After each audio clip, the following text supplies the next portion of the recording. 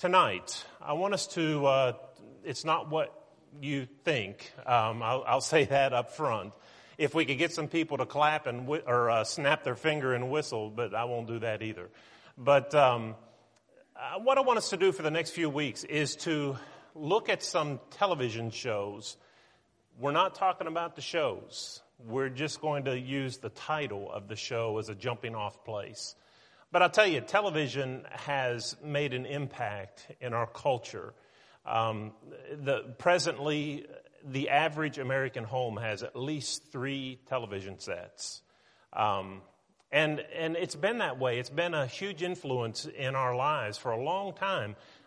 Probably a lot of people sitting over in this section in particular have no idea what fine-tuning was about. You remember that fine-tuning knob you had to bring the picture in with? They probably don't understand what aluminum foil has to do with television watching. Probably have never worn an aluminum foil cap on their head, but maybe most of us haven't done that. But the rabbit ears, TV going off at midnight, coming back on in the morning, national anthem twice a day, at close and the beginning. Well, there have been so many changes with regard to television watching. And in fact, everything used to be in black and white. And when it first started to go in color, they would announce it in living color. You remember how they would make a big deal about that. Well, it's impacted our society. So I thought I would use just the title of some of these stories and some of the television shows to use as a jumping off place, as I said, for some biblical lessons. Because here's what I find. TV's fictional. But the fictional stories that entertain us through television, and some from which we learn, they don't hold a candle to the reality that is seen in the Word of God. In terms of educational material, captivating stories, informative and challenging. Hey, the Bible has television beat hands down. So what I'd like for us to do is to, tonight we want to talk about the Addams family. I'm sure you remember the show, but that's not what we're talking about. We're talking about Adam's family. And we're going to start with Adam himself. If you have your Bible, open it to Genesis chapter 2. And we read about the creation. Of course, Adam was the first man that ever walked the face of this earth. Aside from Jesus in impact on the world, I suppose Adam would come next. Adam has impacted the world. He's the father of us all. He's our relation connection. We're all cousins, aunts and uncles or whatever, that eventually go back to our common father, Adam. But Adam, as much of an influence as he was, it was the wrong kind. You see, if you have your Bible, you might want to keep it here in Genesis because we'll be looking at his family throughout the evening. But turn in your Bible to Romans chapter 5. And there's a statement made in verse 19 that tells us the impact, the influence of Adam on humanity. And he's even compared to Jesus, just in an opposite fashion. For as by one man's disobedience many were made sinners, so also by one man's obedience many will be made righteous. Adam stands in contrast to Jesus. Because of what Jesus did in this earth, we have access to salvation. And because of what Adam did, he introduced us to sin and to death. His impact is far-reaching. Who has escaped the world that Adam introduced? It's a fallen world in which we live. It is not the Garden of Eden anymore. There are troubles and death and heartaches that God never intended for us to experience. It was supposed to be a life of unity and communion with God, and all of that was taken away because of Adam. And he introduced us to a world that was fallen because of him. I live in a world that has so many things that, well, move me away from God. In Adam, we all die. In Christ, we can be made alive. Don't forget, fathers, mothers, the influence you have on those who follow you. How many of us have seen families where children have suffered because of mom and dad's choices and decisions? None of us are made sinners apart from our own willingness because of what Adam did. He introduced us to a world that is a fallen world. We bear the consequences of his decision, but we don't bear the guilt of his decision. We're guilty by our own choices. But how many mothers and fathers have lived unholy, ungodly lives, and because of that, their children have suffered? How many people have been touched by, the abuse of alcohol or drugs or some substance, and what impact does that have on children? How many people have been unfaithful to their spouses, and how has that impacted their children? Let's remember from Adam's own life, our grandfather, just how powerful our influence is. In Romans chapter 14 and verse 7, the Apostle Paul said, I want you to understand something. No one lives to himself, and no one dies to himself. You will probably help someone go to heaven, or you will probably help someone go to hell. You can't escape that. You have influence. People will either be made better by your presence, or they will be made worse by your presence. Let's learn from Adam that we have tremendous influence. Let's be careful, watchful, mindful, walk circumspectly, as the Apostle Paul says, because of that influence. Well, let's move on from Adam. Let's talk about his wife just for a little bit. There's Eve. We're introduced to her as well in Genesis chapter 2 and 3. In fact, what Eve is known for primarily is that she was deceived. She's the mother of all living. She's our mother. She's your mother. She's my mother. She's all of our, she's mother to all of us.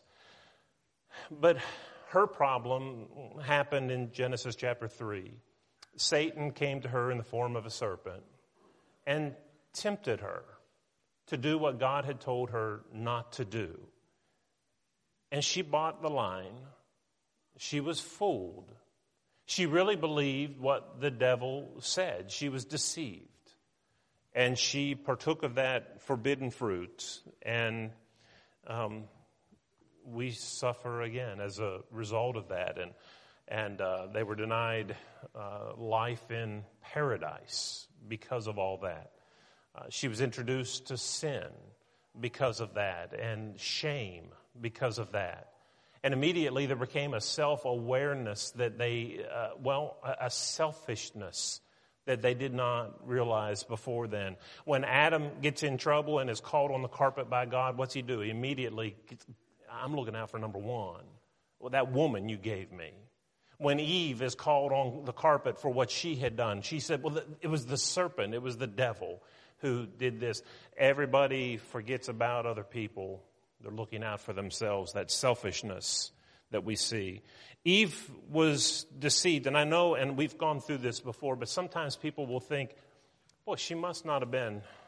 Yeah, how do you get fooled? How many rules do you have? You need of anything except for this one tree. I mean, how do you break that rule? How do you get tricked into breaking that rule? Well, maybe we would have done the same thing. She's not shallow. It wasn't a weakness necessarily on her. She made a mistake just like you have multiplied times over. But I want you to consider the deception and the nature of the deception and how that this is, well, maybe a grand scheme on the part of Satan. It was carefully plotted and planned to ensnare her.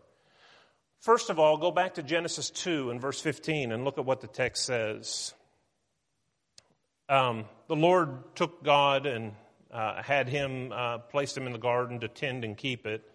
And in verse 16 he said, the Lord God commanded the man, saying, of every tree of the garden you may freely eat, but of the tree of knowledge of good and evil you shall not eat, for the day you eat it, you'll surely die. But now notice this, the very next verse. And the Lord God said, it is not good for man to be alone. Eve has not been created yet. So Satan challenges her on a point that was set forth, a law that was set forth before she was even on the scene. So she wasn't there to hear firsthand. What she has probably is repeated information. Oh, yes, Eve, and by the way, what God told me before you were around is that we can eat anything here, but we can't eat this one.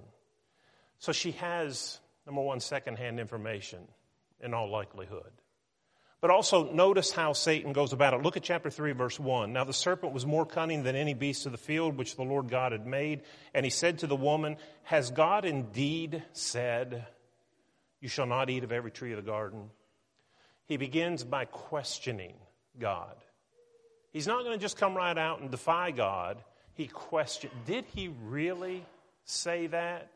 And maybe that rings home to her because she wasn't there when he said it. He's calling into question something that happened before she was alive.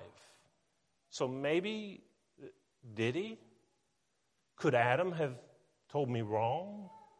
Did God really say we can't eat of this tree? And so he questions God.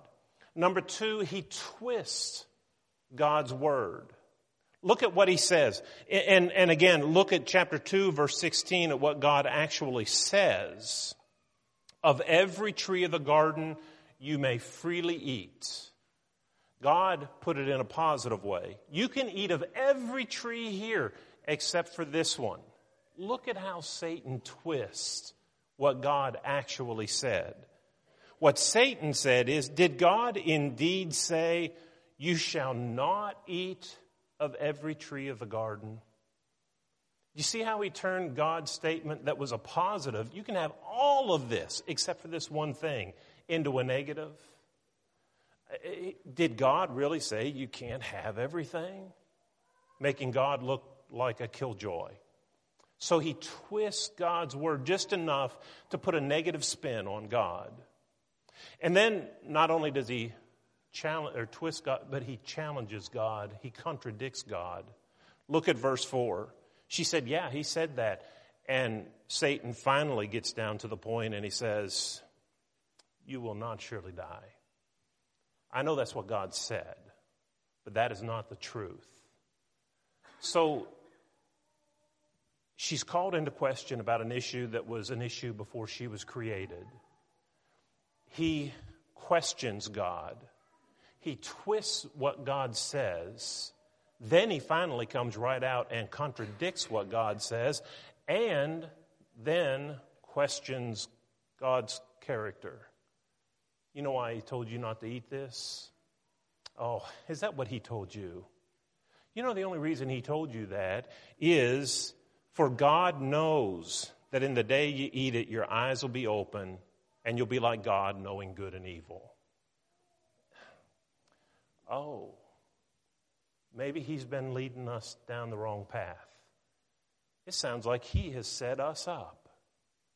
Why, all the time we could have had this good stuff and God has played a game with us. She bought it. She was deceived and she partook. And maybe we would have too if we were placed in her situation. There's no inherent weakness in the thinking ability of Eve. She was just fooled. She was deceived. And that's what the Bible tells us. She acted, well, without authority.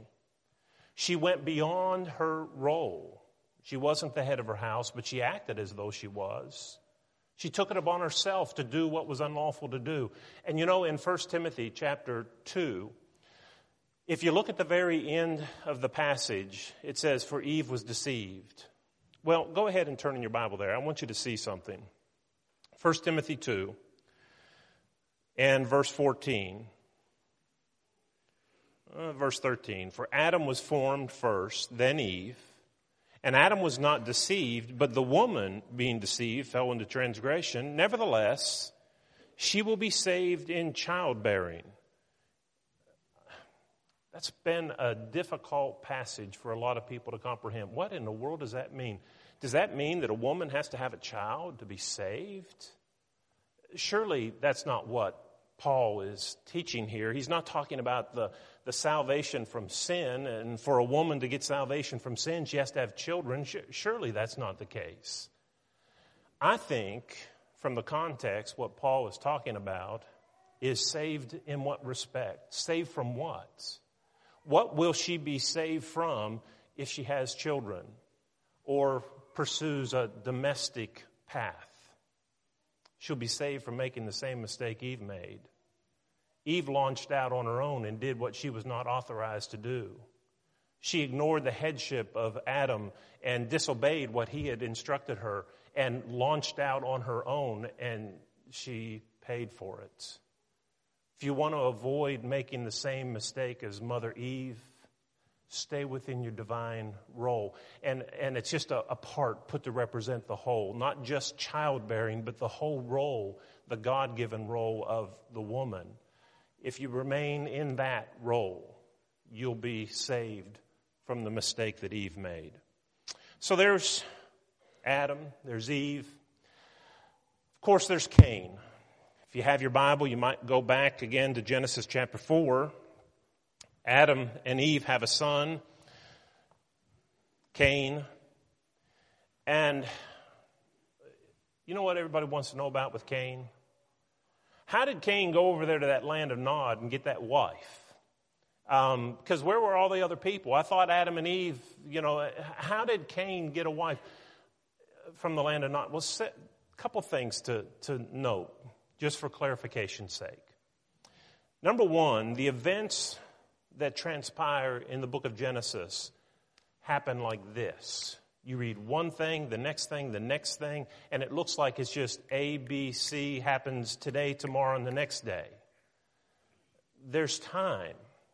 If I were to give a summary of my life, I'd say I was born in Weirton, West Virginia, graduated from Oak Glen High School, went to Freed Hardeman, and got married, and I'm living here in Tennessee. That sounds like you'd get that done in about a day and a half. But there's a lot of time involved in those statements, right? I told you a list of things that I'd done, but I didn't give you a time frame reference with regard to them. How long were Adam and Eve in the garden? How long was it before Cain took a wife? We have no idea. Adam and Eve could have had many more children, sisters, that Cain would have married. And furthermore, if you look more closely, it doesn't say anything about Cain going to some village and finding a wife and marrying this wife. It says that he married, or that he knew or had sexual relations with his wife in Nod. He could have taken that wife with her. They could have been married before. It doesn't say that he got a wife in Nod. It says that he knew her in Nod. And furthermore, the word Nod doesn't necessarily even represent a village or a city or anything. It's a Hebrew word that just simply means wilderness. And isn't that what God sentenced him to? You'll wander. And so what he's saying is that in the course of time, Cain had a child with his wife in the wilderness, in the wanderings. So, but that's what he's primarily known for. But here's Cain's mistake. And again, we speculate, well, what was the mistake? Was the mistake that he brought an offering of grain as opposed to Abel's offering of blood? I don't think we can sustain that argument. Maybe that was what it was. But I know that God accepted grain offerings. It wasn't, an offering didn't have to be a blood offering in order to be pleasing to God. It may be more likely that Cain didn't offer the best, whereas Abel offered the first fruits. It could be that it had nothing to do with what was offered, but the attitude of faith. Hebrews chapter 11 and verse 4 says, Abel's sacrifice was better than Cain's because his was of faith. Of faith may mean Abel did what God told him to and Cain didn't. Or it may have reference to the attitude in which they did it. You know, maybe Cain went through the motions and Abel did it in faith. He didn't just go through motions. But whatever it is, Cain sinned. His sacrifice wasn't acceptable to God. And just like mom and dad, when he makes the mistake, what's he do? I've got to take it out on someone else. Adam, I sinned. That woman you gave me. Eve, I sinned, or she sins. It was the devil. Cain, he sins. I'm so mad, I'm going to go out and kill my brother. Let's learn that when we make mistakes, we own up to them. Let's not blame our wife or our spouse, our mother or father, our children. Let's not blame our boyfriend or our girlfriend, our fiance. Let's own up to it. If we sin, it's our fault. That's the only way we'll come to forgiveness. That's the only way that we'll ever bring ourselves to have God's forgiveness, is that we humble ourselves. Cain had a problem with that. And we don't see a pretty end to his life. He's still referred to in the Old Testament, or in the New Testament, by the terrible mistakes that he made. And then let's just talk about Abel just for a moment. There's that other son, Abel, who he was murdered by his brother. What we know about him is that he offered a sacrifice to God that was pleasing to God. And then he was murdered for it. A couple lessons we can learn. Number one, you can suffer for doing good. I don't know anything bad about Abel, and yet he was the first person murdered on this planet. He did the right thing, and yet he suffered. I can't tell you how many times I'll have people come in my office and they'll be angry because they're trying to do what's right, and they can't understand that. Why am I suffering if I'm trying to do right? Why does God allow these things to happen to me if I'm doing right? Listen, this world is not fair. Eternity is, but this world is not fair. God never promised us heaven on earth. He promises us heaven after earth. And good people suffer. Ask Abel. Ask Job. And a host of other people. But I want you to notice again what the Hebrew writer said of Abel in Hebrews chapter 11, verse 4. He said concerning Abel, he being dead still speaks. The first man to ever taste of death. He's been dead longer than anyone else who has ever lived. And he still speaks to us today. We still know who Abel is, what he did. We know of his righteousness. Don't you want to outlive yourself? You know, that's one of the reasons behind the book that we did. I wanted us to do something at Carnes that outlives us. Little did we know at the time that Martha Insell would write an article for the book, and within a week she would have passed from this world. Martha's gone, but here we are, I think it was in June sometime, we'll be reading her words in the devotional book. She'll live on long after her death, not only through that medium, but through other ways that we impact people and touch their lives. We need to live lives that outlive us. That's what being a child of God, I think, is about. Trying to make your mark in this world in a positive way that outlives however many years God gives you. I remember hearing a story once of a man who had gone to an island and helped to civilize that island. There were very primitive natives that lived there, and he brought technology and so forth to the island to enable them to accomplish certain things. And he helped them to establish a way to fish better and irrigation and so forth, and brought religion, Christianity, to the island as well. A number of years later, 25 or so years later, another man decided to go visit that island and meet this man who had transformed these natives into God-fearing people. And so he said, can you take me to see, Joe Smith? And so they said, sure. And they took him down to where he helped them set up a better way to fish. And they said, well, you don't understand. I want to see where he lives. And so the natives got together and they huddled for a little bit. And so they took him to a field and showed him how that the water and the irrigation and all this stuff was set up. And they said, here. And he said, no, you still don't understand. I want to know where he lives. And so they huddled again. And they took him up on top of a mountain where there was a chapel where they worshiped. And they said, here. And he said, oh, so he lives here. And they said, yes. And he said, well, can I speak to him? And they had a funny look on their face. And they said, well, no. Why not? Well, he's been dead for 10 years. And he said, well, I've been saying I wanted to see him. And he said, we showed you where he is. You didn't ask to speak to him until just now. I want us to have lives that live on after our years.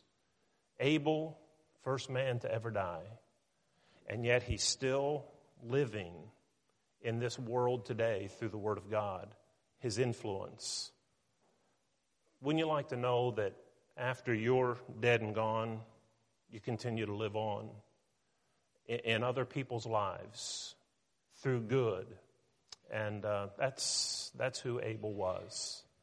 So that's a brief rundown of Adam's family. And it should be interesting to you because this is your history. This isn't somebody else's life. This is a direct ancestor, your ancestor and my ancestor. And there's much to learn from their lives. Some not so good. We can learn from their mistakes. But there are also things that we can learn from that help us to be more godly and holy people. Each week we're going to take, for the next 4 or 5 weeks, we're going to take a title of a television show and look at the reality that title reflects. If you're here tonight and you're not yet a child of God, why don't you obey the gospel? What do you want your influence to be on your family, your friends? Like I said, no man lives to himself, no man dies to himself. You'll either help somebody go to heaven or you'll probably aid somebody in losing their soul. Do you want the latter? I don't think so. We're here because we love God. We want to do right. And if your life isn't what it ought to be, make it right tonight. Realize you have influence right now, tonight. If your influence isn't what it should and you're hurting people and being a stumbling block to them, ask God's forgiveness. We'll pray with you. God will forgive you. If you're not yet a child of God, we'll baptize you into Christ tonight, and you begin living your life for Him. If you need to respond, we invite you to come as we stand together and sing.